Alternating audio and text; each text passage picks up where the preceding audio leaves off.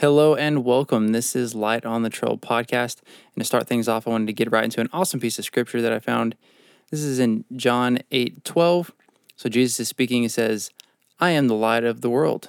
He that followeth me shall not walk in darkness, but shall have the light of life.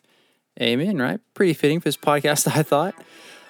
On this episode, I have a wonderful guest, Mr. Chris McWatters, the owner of Tejas Trails, the running company. He is a wealth of knowledge. You're going to love this. It's a fun thing to ponder on. I mean, it's so interesting when you look in the rearview mirror and you kind of look up and go, wow, how in the world is this my reality? And I feel so thankful to get to say that I'm doing something that I love to do.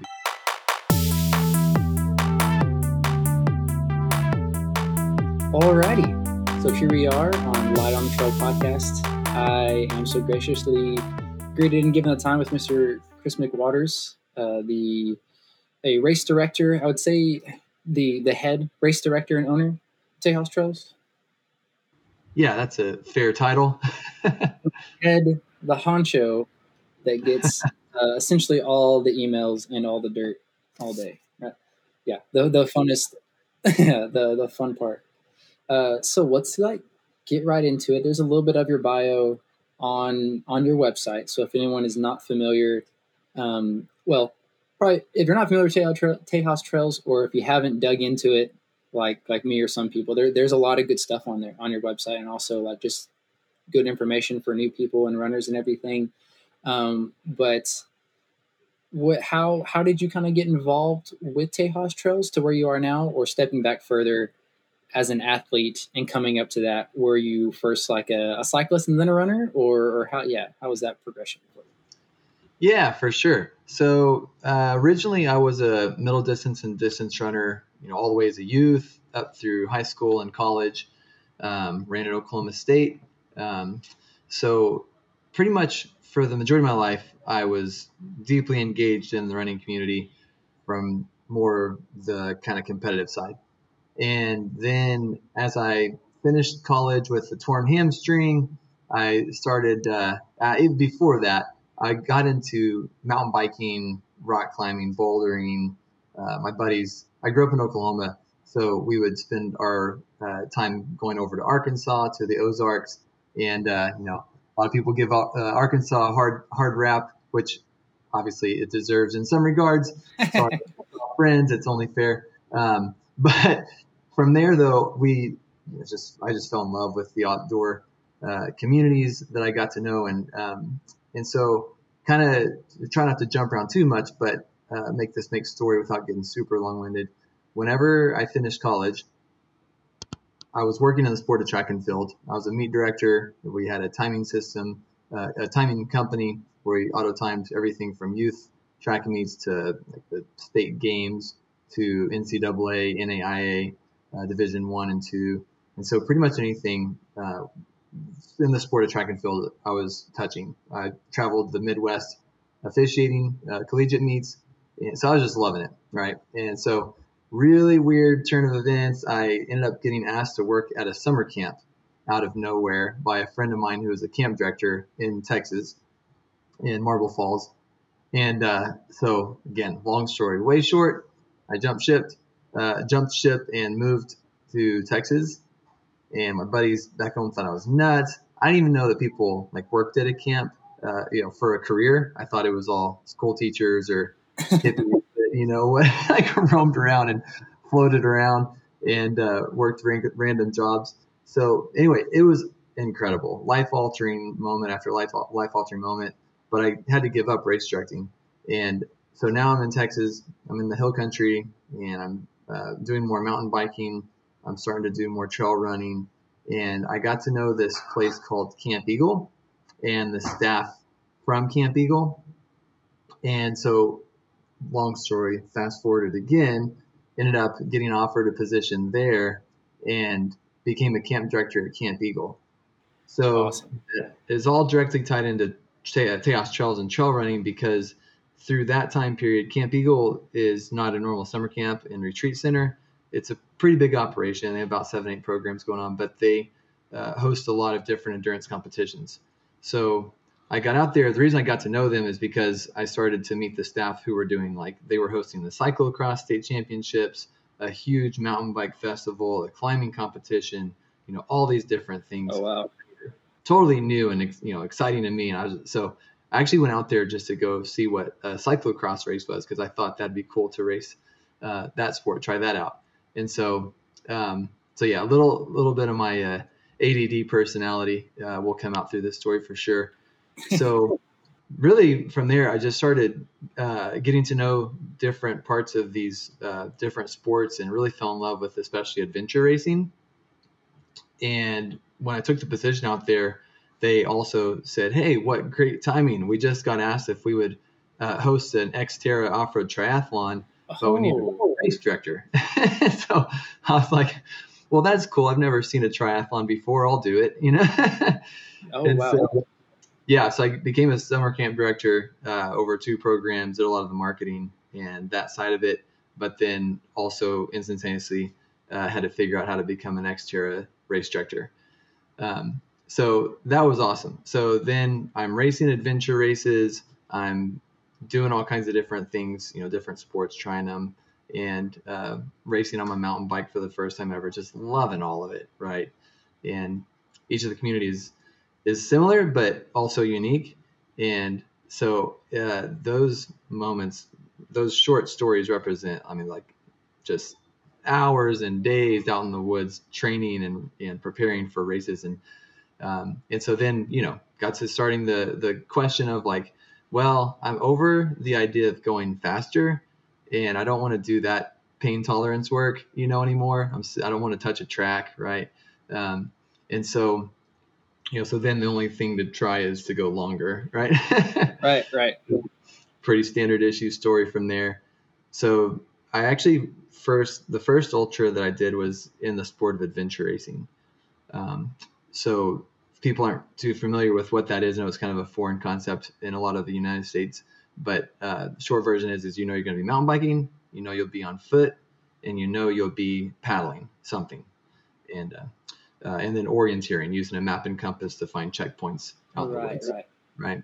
So that really resulted in getting to do some really grand adventures. I got into the multi-race stuff and just really fell in love with the challenge of going past a couple days into like 3, 5, even up to 10-day races. That's a whole nother world. Yeah. Yeah, it really is. Yeah, it's completely different dealing with that level of sleep deprivation and the hallucinations that are beyond, because that can't happen in a 100-miler, but when you get to like 72 hours, 96 hours, 100 hours, there's some pretty crazy stories that come from those. And so that was really a really beautiful part of my life. Those moments were really a whole nother level of challenge and training. I was single and, just living out in the middle of nowhere with all these really cool guys and gals that were pushing themselves and doing cool things. And I was learning from really great other athletes, but humble people too, like not the crowd that I'd come from, like the road racing and track and field, it's very type A, and now I'm with these people that are just like, yeah, let's just run for time. We don't have to, our distance time. We don't have to, yeah, for time. I said that right the first time. We don't have to care. It doesn't matter how far we go. Like we'll go for a 2-hour run and see where we end up. And it's like, that's cool. And they're like, we're going to jump in the river if we pass a river, it's like, so I just loved it. I fell in love with every bit of it and didn't look back. And so then to get into kind of transition from the personal sports to the business of, so I started a trail run out at Camp Eagle while I was there. So I ended up being there about 8.5 years total, working out there, living out there. And so through that time, I guess it was about 3 years in, I basically got asked if we could start a straight trail running. So it's ironically the only sport that we really weren't hosting out there. Oh, wow. And, yeah, kind of random. I was like, that's the easiest one of all, as far as yeah. And so that was great. So launched one, and it was super cool. Made a really fun course, and that place is very hilly, very rocky. For those that haven't been there, it's where our current race that I named the J&J, and then we've hosted Bandera and Cactus Rose out there when we've been rained out at Hill Country State Natural Area. So Oh, a handful of people have raced out there, but for those that don't know, it's very kind of hilly for Texas. It's got up to about 300 feet climbs, so pretty substantial for these parts. But anyway, so throughout the years of the few years of putting that race on, the camps were kind of booming, and we decided that it would be better for all the staff and the guest experience if we basically weren't race directors anymore, and we were just basically the venue and the hosts of the event. So at that point, I started reaching out and asking around, who puts on the best trail races around, just regular running races, and everyone was saying Joe enjoys Crusadus, Tejas Trails, Joe enjoys Tejas Trails. And so I reached out to him and got to know him and told him, hey, I've got this really cool opportunity out here. No cash for this. It's not a sale. I just want someone to keep this going and make it bigger and better. And if you're interested, it's all yours. So he kind of sloughed me off at first, and thought, yeah, right. Like, how good could this be? It's out in the middle of nowhere, And so finally made it out, and I'll do another fast forward moment. He ended up loving it and put the race as an official Tejas Trails race. It was called the Nueces Trail Run because Camp Eagle's got the headwaters of the Nueces River. Okay. And that was kind of that. And so over those years, basically just got to be really close with them, and they finally were ready to retire. So now I haven't thought about it in a while. It's just kind of survival pace. I mean, I might be about the same number of years now in ownership of Tejas Trails as I was out at camp. So yeah, I'm probably around 8 years now into Tejas Trails. So yeah, they basically were just like, hey, we need someone to buy our company, and we thought you're just about one of the only dumb enough people we can think of that might do it. And so now I'm married, got a little bitty, so we've got a little girl at this point in diapers, and so we thought about it, prayed about it, rolled out, and said we're going to do it, and figure out the finances, and made it happen, and tried to move to Austin. We ended up in Round Rock, just north of Austin. And so we've stayed in this area since then. We love it, but it's really cool. So we basically took over at that point, and I think when we bought the company, we in essence took over 8.5 races. There was kind of one that he had a friendship with another guy that had kind of started together, so they had a deal that they were going to co-direct it for 3 years. So basically 9 races, and now we're with taking in the Captain Carl series and the Trivium that PJ owns and operates now, taking those underneath the Tejas umbrella. I think we're, like I said, roughly about 20 events deep. Yeah. Wow. Awesome. Wow. Okay. Let me scratch off a couple of the questions I had on here. But most of my little notes here, like the idea is not to forget about. But yeah, awesome, man. That's exactly kind of what I wanted. That was a perfect little lines, and then and here we are. Nice. Yeah. You're kind of like, where else would you be like right now, right? And given having the kids, and I have 2 kids as well, or you said 1 or 2? Sorry. Yeah, I've got 2. Yeah. 2. Okay. Yeah, I have children as well, and it's I've thought about that before. Like, I wonder how much more training I could do if I was a single guy. Like, if I should have got if I would have got back into this 10 years ago, and like, man, what could I be? And I found I haven't competed in any adventure racing, but from looking into trail running, endurance running, all that kind of stuff, I came across adventure racing, and that's been pretty appealing because it's that same kind of attractiveness of that's ridiculous. I wonder if I could do that. Yeah, exactly. That's very people that can do adventure race or even triathlon. It's that kind of multi-sport mixture thing. And then with adventure races, you put in navigating and overnight and all that kind of camping stuff is like, that's so admirable. Let's see, taken from that. So yeah, you've kind of been in that kind of field the whole time. What else would you do you think you want to be doing, or what was some previous goals you kind of tried to put in line for yourself to be at this point? Like, or what have you thought about that at all? Or For sure. Yeah, it's a fun question. It's a fun thing to ponder on. I mean, it's so interesting when you look in the rearview mirror and you kind of look up and go, wow, how in the world is this my reality? And I feel so thankful to get to say that I'm doing something that I love to do, because I know for sure that's not the common story. And a lot of people just have to, make ends meet, and job sucks and the daily grind's boring and all that. And obviously dealing with, whatever the number is, 8,000 or so participants a year, I don't love every part of my job, because I'm dealing with a lot of various humans. So everyone's not as awesome as you are, but appreciate it. but you know what I mean, though. It's not like it's all fun. It's very hard. It's probably one of the hardest jobs as far as, mentally and physically, that I ever could have dreamt up. But it's so rewarding. It's something that I just care about so deeply, because I've seen what it does for people, and I've seen what it does for me and what it has done for me in so many ways. And what you kind of alluded to a while ago, as far as just literally doing hard things and what comes of that effort, and how that makes you a better person, a better, family member, a better friend, a better worker. So I guess I don't know. I definitely never intended on being a race director for my career. I didn't intend on being a camp director for almost a decade, but I wouldn't have it any other way. I don't know what else. I set down the road of my degrees, marketing and advertising. So I've always felt like that would be fun, to be fully in that realm. But I am fully in that realm. That's basically, I don't make a living if people don't find out about the events. And so Right. got a team that I outsource the complicated stuff to, thankfully, but my degree doesn't do any good this day and age. But that was more billboards and radio back then.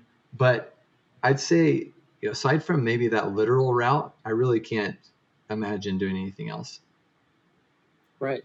Yeah. No, that's awesome. That's kind of, yeah, fun to think about sometimes. And you're like, I mean, I don't know. I couldn't imagine anything else because that's how it worked out. And I guess there can be some comfort in decisions that you've made and you thought, like that was the right thing. And there's also those learning moments when you look back and like maybe you didn't do the right thing, or but you're at a point where you can grow from that and change and stuff. But yeah, Yeah. on a physical aspect of just the kind of sports itself, yeah, I'm a strong believer in people getting uncomfortable to like push yourself. Um, when you're talking about track, I've always been more of like a runner. I never got in like with college and things like that until it got real serious. But yeah, the feel of going from like track in like high school, and then a few years back I was doing like competitive obstacle course racing. So not Oh, necessarily, they have some that are like long endurance almost esque, but that's yeah. not the kind of spirit of that. To me, I want it to be like maybe 4 miles, like 20 or 30 obstacles, and it's just like hard, fast, and and crazy. And that's definitely more of like a bump and shoulders, almost aggressive, competitive kind of field. And then getting into more and more endurance stuff, it's definitely more laid back, and it's like let's just cruise. Yeah, let's do an hour, see hour and a half or whatever, and let's find a new trail. And there's a different kind of feel for all that in a breed. So it's really neat and really interesting. But I think anyone should try it for sure. Totally. Yeah, totally with you. Awesome. Uh, as getting into with a race director and kind of you're talking about marketing, um, how do you come across a new location or finding a new race? And then Mm. I have another question. We can go to this one first about like sponsors and stuff, because I'm sure that's kind of like stuck together. But do you think about a distance that you want in a type of race first, or do you find yourself finding a location that would be neat, or a new piece of geography that no one's really ran around in yet, and then building the race like towards that? Yeah, that's a fun question too. Honestly, it's kind of cool now because we've been around so long that, people kind of send ideas our way these days. So a while ago, I definitely would be hypersensitive to looking around and checking and trying to catch wind of, something new and shiny. But now we've got so many events, and our desire, we don't really want to just continuously add a bunch of races. It seems, I know people are like, well, you've got so many, you must be aggressive. It's really like we've only added races that we care about and that are truly something special to us, right? It may not be, the most grandiose scenery, because here in Central Texas, there's only so many places that are unique visually, but they either are important to us because of the scenery and the topography, and they're interesting in that way, and or they're important to us because of the landowner or the people involved. So, because we work with Texas Parks and Wildlife Department for several of our biggest races, and then some of our smaller ones as well. But we also are really good friends with several different other types of entities, and so knowing some of those staff at the higher level, they'll reach out and say, hey, we're trying to gain attraction to this park of our system, whether it's a Travis County Park or LCRA or whatever the case is. And so we'll investigate and see if we can think of a way to make that, kind of, not to sound catchy, but, worth our time. And beyond that, I'll get calls from, and this is kind of the more normal, more common one, is I'll get calls from people like ranch owners fairly often, and people wanting, they'll say, hey, I've got this property and we're trying to not have to sell hunts all the time, or trying to do something else or produce revenue. I heard what y'all do. Yeah, I don't run, but are you interested? And so I've gotten a little bit more hesitant to go check those out, because there's been a pretty consistent deal where I'll drive out in the middle of nowhere and it'll be like a billion miles of Jeep road, right? Okay, yeah. And not really trail, like proper trail. And I'm a little bit of a snob in the sense of, and I mean, also I should say, because it's so many times where it can be so hot, even in the, non-summer months, that if it's a Jeep road, I really don't get excited about it, because it's just open to the sky. You're getting baked, and running along a fence line somewhere. It's just like, and Yeah. so, so anyway, so I'm really like a little bit more hesitant if it's not proper single track, and or primarily. So, but yeah, so that's kind of initially just fielding the call and kind of saying, hey, is this something that's going to be like worth it for me to either ask more of my friends? PJ's race directing more and more for us, which is so awesome. And Dave Smithy with Top Out Adventures, a good buddy of mine, is coming on to do a little bit of race directing now as well, which is awesome. And so, so I'm kind of like going, hey, I'm either going to have to ask one of my buddies to throw in more time, or I'm going to be away from my family. And so is that going to be worth it? And so we're getting, I'd say, like pickier and pickier about what we allow ourselves to do, because I'm definitely like just, Well, that's nice. Yeah, to have the options. Where you are now. What would be best, or what y'all can use. There's no point to you having half your races all look the same, and it's like, oh, another open field on a Jeep road. Yeah, exactly. Like you can, what you're doing, right? You're doing something right, obviously. So that's smart, and it's good that they come to you. But right, you to weed them out, to come out to another place. I can only imagine, like, oh, dang it, like there's a creek, but it's dry. Yeah. Okay. There was water in it 12 years ago. Yeah. Yeah, and so the couple of them that I'm really excited about now, ironically, because I do really prefer the gnarlier, kind of more technical stuff, but Tejas Trails has that reputation, and that's what a lot of what we're known for. And so, and also not due to me, but because Joe and Joyce were really kind of one of the first, companies, first people to produce strictly trail running events in North America, in the U.S. So there were more like just one-off, mom and pop races, or the handful of big mountain ultras, and a couple here and there, some big major road ultras. But, so they were really kind of unique in the sense they did nothing but trail. And so therefore they got known for, and Tejas Trails became known for the ultras. So a big strategy that I've had to do and have enjoyed doing is really making it where try to make us known for sub ultra stuff as well, and try to make sure that people understand that this is totally safe. It's not as scary as, going to a obstacle course race where you're going to be getting elbowed in the jaw while you're, crawling over something. And for those that aren't interested in, or don't have the finances to invest in a bike and all the other gear for a multi-sport race. And so kind of to say like, hey, we're going to have these sub ultra trail races that are in city limits or near city limits, and they're accessible and they're relaxed and they're fun, and still have the competitive edge to them where people can still come and race and know they're going to get to go toe to toe with some fast people, but where people can feel totally comfortable and not stressed out about getting lost in the woods, and they can trust that we're going to have it all safe and ready for them. And so we're trying to project that image at the same time as not losing, the hardcore, right. So it's very tricky because you can only, communicate something so many times, and people are going to tune you out. And so that's been a really fun thing, but also kind of goes into this answer as well. I see that as being a very line to took, because now that I'm, you get to a point and more and more, and now I'm looking at maybe what's the next longest thing I want to run or distance, let's do that. And then there's some people where they haven't done a marathon yet, right? So they're interested in a 10K or something like that, but they still want to go.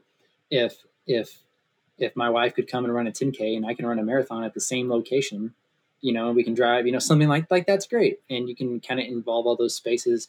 And then I see having given the location, this is a good spot, but there's really not enough, landscape out here to get more than a marathon or something else. So let's keep it, sub, like you're saying, and let's just really highlight this area over here, and we'll do our 100K and our 100-mile out here kind of thing, and just kind of cover all the bases, but in a smart way. Yeah, I bet that's tricky. What next with and I ask it now because I assume they would kind of bump into each other or come along with certain areas. What's the best way you come across working with sponsors and things? Is it just once you kind of get your year piled out and you kind of reach out to some new people or something and say, hey, this is where we're going to be, all these places, right? Put your name on this banner and get known and help support this? Or is there, I'm sure once you kind of get established with some, you probably have some that you've worked with for a long time. That's just something else I'm curious about as from a race director's point of view, and it being kind of, again, probably pretty tricky. For sure. Yeah. And so the story is way different from just even the not so distant past, because back not long ago, it was more like what you said, where you just kind of go out and cold call and just say, hey, we're putting on this event and I'll put your name on the banner or put your name on the shirt, right. So we got away from that a long time ago. And I think part of it is also trying to again, ride this thin line that's really probably impossible, but I try every day to do well with holding on to the old guard and the old ways, while still trying to be a part of the, lead into the future and what trail running now has become and is becoming faster and faster, and becoming a more, known sport in and of itself. And so I think part of the old ways was, like I said, as a race director of different types of sports, especially a road race, you're kind of trying to get a bunch of swag and you're trying to get a bunch of stuff. And I know I've even gotten knocked for this sometimes because people come from, a road race or some other different type of setup, and they're kind of all I got was a shirt. There was no bag of goodies. And and it really hit me a while ago now. So I've kind of been this cranky old man for a while, even though I'm only 42. But kind of been you know what? If you can afford the race entry, you can probably go buy toothpicks. So I don't want a toothpick company to be a sponsor and just load me up with a bunch of stuff that's going to be pollution, Yeah, no joke. Yeah. Right. So kind of it's taking care of nature. Part of it's just me being cranky, but it's I don't do swag bags. I don't like the race shirts with a bunch of logos on the back, so no one gets their logo on a shirt anymore unless they pay for the shirt.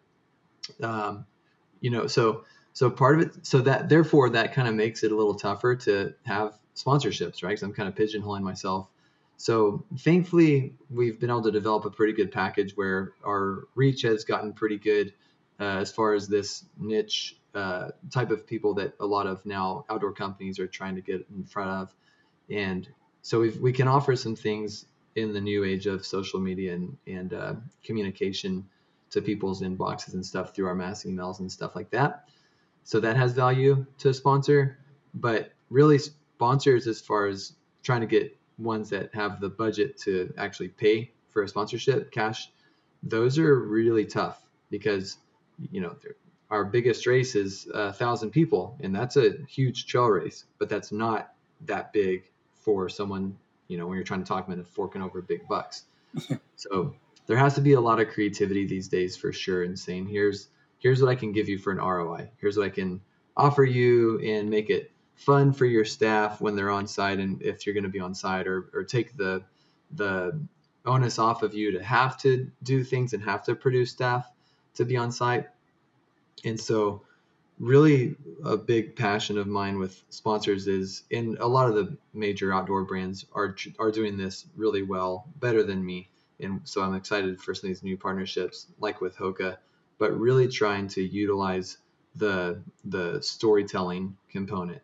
And so we've got some really neat things that we're working out with Hoka right now, and a couple other groups that I want to bring in. This is all kind of brand new, so I'm really excited about it. But basically just trying to really help the underserved communities, people that are notoriously right now not involved with trail running as much, and really kind of trying to make some race entries and some gear accessible for them. And through that storytelling, hopefully inspire others. And then that kind of engagement of the message is, I think, really better than putting a logo on a banner at the finish line when everyone's jacked up and cross-eyed and see the logo. Right? So that's kind a of great point. And post race, right? Nice. Yeah, that's and I think again, kind of with that crowd, that I like, stuff is cool. We finish a race. It's like, all right, cool, medal or a shirt or anything. I like that most of the shirts that I wear often are like, racing shirts. And my buddies, mess with me about that. Like, oh, so you're a runner. Just, that's all I wear. But there's that side of it's fun, but there is the total side of just like, again, it's just like a natural, almost primal thing. It's fun. We're outside, we're running, just do it. I wouldn't complain if I got, only just a little completion. One of the, again, back to my OCR stuff, but there was a pretty big event I did called the Grit Games, and I got like a bracelet. They just gave you like a little rubber latex like bracelet and like in a shirt or something else, and I was like, whatever, like that's so cool. But yeah, I think the like you're saying, the storytelling side of it and bringing in all different like avenues of people that may want to just dive in head first and be real competitive, or ones that just want to be outside and complete the thing, right? There's always that. It's one thing to complete this crazy race in, whatever, say 5 hours, but if 10 hours is the cutoff and the guy that stayed out there for 9 hours and 55 minutes and still got it done, that's a whole nother respect. Like that's awesome too. Very cool. And I bet your marketing definitely comes in handy on that side of the stuff. And that's kind of your ballpark. Again, helpful. That's a whole nother side of stuff that people don't think about, that I was just, like I said, it's a neat realm that it's all a big thing. It's not just throwing up flags down a trail and like, go. With the trail races coming up, so you've got, and this is what you've been working on, and again, thankfully you've been communicating with me as best as you can, having no service, and then every email I got from you, it went straight to my junk box, and I would go to it. This is not junk. Put it in inbox, okay, and I would just have to check it again. And I'm like, there it is again, and it'd be like, oh, he sent this 3 hours ago. Oh my gosh. So it was trying to be difficult for sure, but here we are, right? Right on. So the Captain Carl's, is this Saturday, which is in just a few days. You've been putting that together. It's the last night race of the year for Tejas Trails. Is that correct? Right. Yeah. So full props to PJ. He has gotten his tail kicked this summer and handled it like a champ. This just race after race, because setup happens during the day. Like he'll mark, like sometimes we do course mark at night and do night setup because for example, he just told me that he spent for the last race he kind of went more at night than he did at daytime because there's some intersections you want to make sure that the confidence markers and everything that's full, high grade reflective, were really in the right spot for headlamps versus daytime, because obviously 90% of the race is in the dark. But what I was getting into saying is that on the flip side, it's I never really actually let myself think through the amount of time, but for a solo setup, so PJ's doing a solo setup this week, and he's psycho. He declined my offer to help him yesterday, but he said he was rolling along, doing pretty good. But you're talking probably, a full day, sun up to sundown, every day, Monday or Tuesday until race start. And so whatever that comes to, you got 70 hours, 60 something hours in before the race even begins. And that's been primarily in 100 degrees, give or take.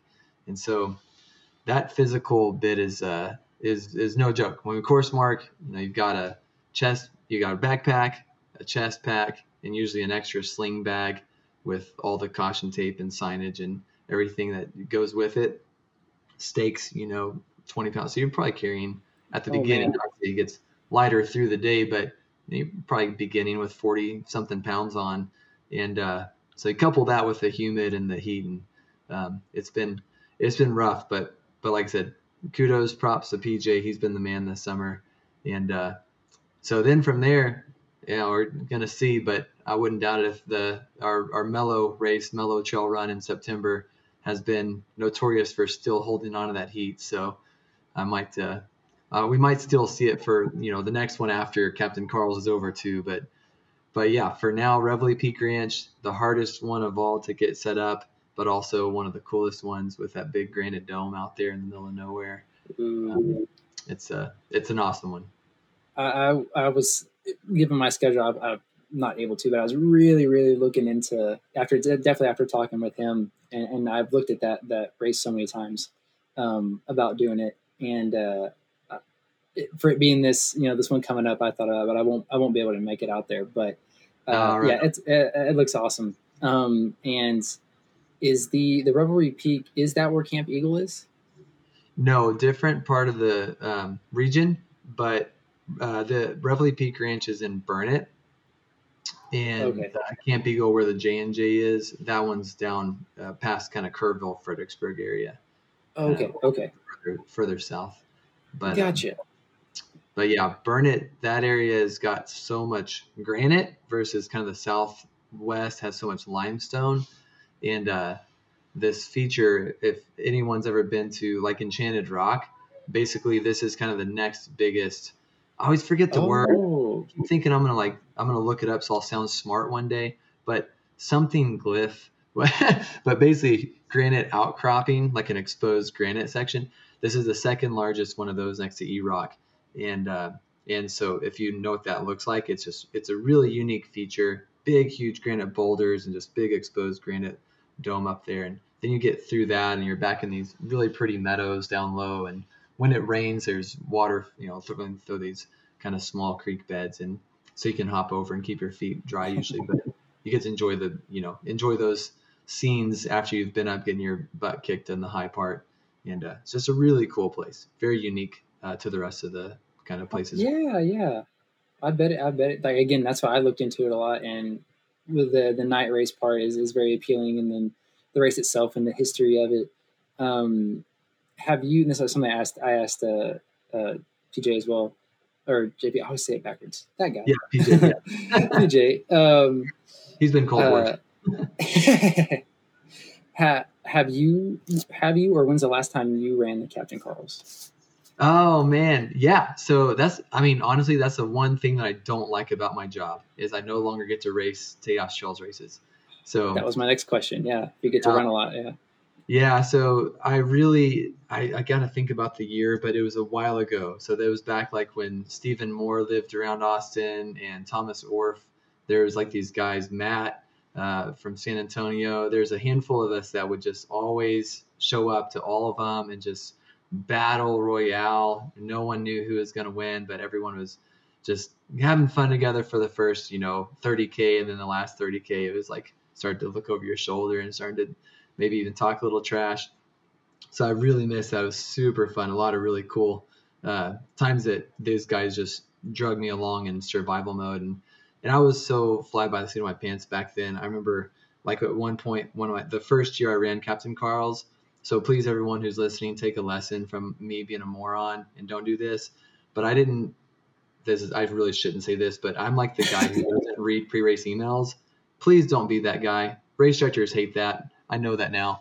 The info in the pre-race emails is actually important. So I didn't ever read them. I just show up and be like, point me in the right direction kind of thing. And so I did the first one. And then the second one I showed up for, because I was going to do all four of them, the 60K. And I ended up not taking my headlamp because I thought it was several smaller loops. So it turns out the second one was two bigger loops. So I was like halfway around the loop and the sun went down. And so I ran a half a loop just trying to like snuggle up with the guy in front of me, looking over his shoulder, trying not to hit my face on everything and stealing his light and just hating my life for however many Ks that was. But anyway, yeah, so it's been a while and I have not got to, try that again. Say it's been a while and I have not got to do a race since I took over. Actually, that's not true. One time during COVID, when I was doing that crazy thing where we offered race starts every hour for 2.5 days when we were trying to not go under, there was like nobody was there. And so it was, I forget, Friday afternoon or something. And I still had 2 hours that starts were allowed and everyone was off course. And clearly no one was going to show up. So I was like, guys, for the first time ever, I'm going to go do my own race because there's no one here. So technically, I officially raced one race of Tejas Trails since we took over. That's awesome. Taking advantage of making lemonade out of lemons, so to speak. Yeah. That's a good way to test it out. Like, let's see if y'all are doing a good job of putting these things out and all that. Yeah. Exactly. Yeah. If I got lost, I knew people were screwed since I set the course. Chris is still out there. Oh no. Exactly. Yeah. They would have just let me die out there. It's more dinner for them. Yeah. Oh shucks. With the events, and we talked about this just for a second, but it being Captain Carl's, and you kind of mentioned with Joe and Joyce, is that correct? Mm-hmm. Joe and Joyce, that the Captain Carl's is also like the longest running night trail series in North America. Right. Yeah. So quick story with that's really cool. So Brad and Nyla Quinn, the Quinns, started the first Captain Carl's race way back when, and it was in honor of Nyla's late father who had passed away at that time and Brad's father-in-law. So kind of a way to honor him. So they all called him Captain Carl. His name was Carl, but his friends and family called him Captain Carl. So it started off with one race. Brad was a really good ultra runner, did a lot of really crazy things. He actually ran hundreds of marathons in a row. You have to look that story up. And ran a marathon a day for a few hundred days without missing, while being a father of a few high school age kids and 2 careers and a loving husband. It's unreal. But anyway, that's for another day. So he's no joke of a ultra runner, handles his business.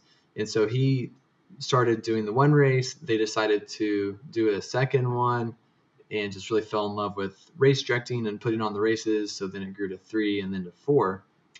So they were friends with Joe and Joyce like before I came on the scene, before I was around.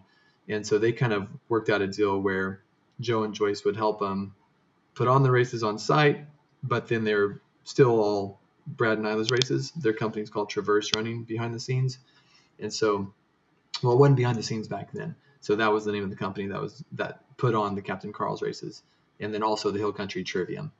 And so I guess it was about 6 or 7 years back now, Brad and I decided that we would kind of join forces, so to speak, and we were going to bring our races together. And the way that we did it was through a licensing agreement. So basically the Captain Carl's and the Trivium are officially to the public Tejas Trails races, but they're still behind the scenes.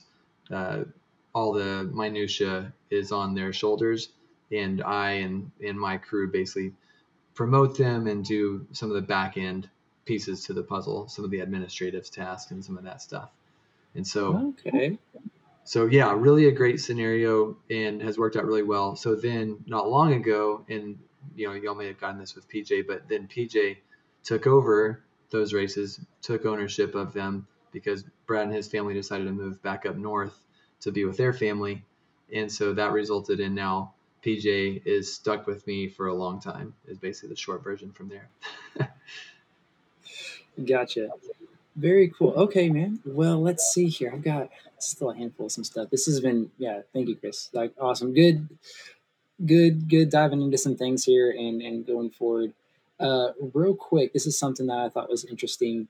What is the Tejas Trails like crew events? Is that specifically for some people that work at Tejas or someone to come and learn how y'all do just that? Or what is that about? Yeah, so I'm really excited about this. So I'm really thankful that you went into it because I wouldn't have thought to bring it up otherwise. So what it is it's actually trail building and trail maintenance and picking up trash, kind of doing our part on existing trail systems. So it's really nothing with like race production or anything like that. It's strictly trail building and trail maintenance and trail cleanup. And so the way it the reason I gave it a name is because we've been doing it forever. Like that's just part of our DNA. And I mean, there's, to speak in double or triple negatives, there's never not been a time that we weren't doing it. but it was kind of this thing where I would basically get a call from a park or a ranch owner or whatever. So like an example is back when Hurricane Harvey hit and the Huntsville State Park was just hosed. They had tons of trees down, tons of erosion problems, and bridges that got obliterated. So they hollered at me and said, hey, we've got this gigantic need. We need all hands on deck. So I put out the APB. We had a ton of people show up. People like moved into the park. They set up camp and just stayed there and just helped for days on end. So we've always had a lot of amazing people that would like step up if a call went out. And some of them were lower key, where it's just like, hey, we have this section at this private ranch that we built the trails at, and it's a tough section to mark. I want to go make it better, or there's a part that erodes every year. I want to go make that turn wider and grade it better, and whatever. And so then same thing, just holler out, post on the Tejas Trails private group or shoot it in an email and say anyone that can come, please come. And we'd always end up with like 5 to 20 people, pretty good hit at each time for each day. So I haven't had it up there officially for too long, just last couple of years. But basically all I did is I just decided to make it like a formal thing. So that way, because I kept having people going like, dude, if I would have known about it, I would have come. It's like, well, I didn't know yesterday, And so I'm making this up as we go, people.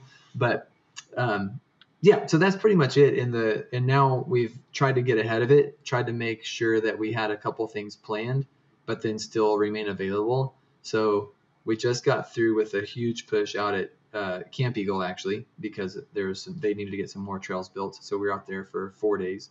And then we're going to be at Hill Country State Natural Area for our next one. And that's a big one. That one's really important because we're going to be doing some stuff that's going to make those trails be able to absorb and handle more moisture. And so that's been a problem for forever. And that's resulted in when new ownership or new management came in a few years ago, they started closing the park down for day users if it rained, and closing the trails down, I should say. So we're going to be able to help them fix up certain segments and make it where they can keep trails open more when rain hits, which will be great for day users of all kinds, equestrian, mountain bike, people on foot, people hiking, bird watching, backpacking, all of that. And it'll make it better for our race weekends. So make it less likely that we'll have to, use a backup plan. So really great stuff with that. And now actually kind of some of that sponsorship stuff, tie that all in. So just as of day before yesterday, basically since I got back from that last trail building trip, I had a meeting planned with Hoka and they got really excited about it. And they're actually going to throw in some free shoes to the first 50 people that sign up and come put in a full day out at natural area. Yeah, like people can choose whichever shoe they want. We're going to get a coupon code for each person, so you can get the $275, whichever ones you like. Yeah. So man, so the trail crew is something that I'm really passionate about, and I've seen us really be able to save some parks next, because you think about it, like Hill Country State Natural Area, I forget exactly, but I think they only have like 6 or 7 full-time staff, and it's a thousands of acres park with tons of stuff to keep up with. And so we can swoop in, make things like better for all user groups, benefit from it for the race weekend, makes it more fun, more trails or more better put together trails or whatever the case may be, and kind of leave them in a better spot, and then just look for the next one and go do it, rinse and repeat. Yeah, that's so cool. Yeah, way to go. That's a really cool idea, and I love that, embodying that side of it and then bringing people along too. And then you've got getting sponsor for that and bringing it in and making it just like a super neat and important special event, and not just for trail running. Like you said, it helps anyone else in those parks that are riding their horses or whatever, walking through or trying to do anything else. So it's just that it keeps kind of paying it forward for anyone else that wants to be outside like that. Super cool, man. That's awesome, Chris. I'm glad you're putting that together and doing what you're doing and everything. Yeah. Before we get off here, if somebody is so excited now and wants to get involved in that or join their next, do their next big race with you, where can somebody either find you specifically or the best details and all that kind of good link stuff? Yeah, for sure. No, that's the thing. If anyone's interested in that trail building or trail work part of it in particular, they can shoot over there's a section for it. I made it look just like a regular race. So all of our races kind of have their own like square on the website on the event page. Yeah. You can see the basic info. And so you can click on that and communicate through that you're interested or want to know some more details. And then from there, the best way to communicate with us is through fun@tejastrails.com if you're an emailer. But otherwise, my contact info and PJ's contact info is on there too. But obviously that fun email address gets covered by someone who's not out setting up courses and doing the on-site part. So it's more likely to get a quicker response.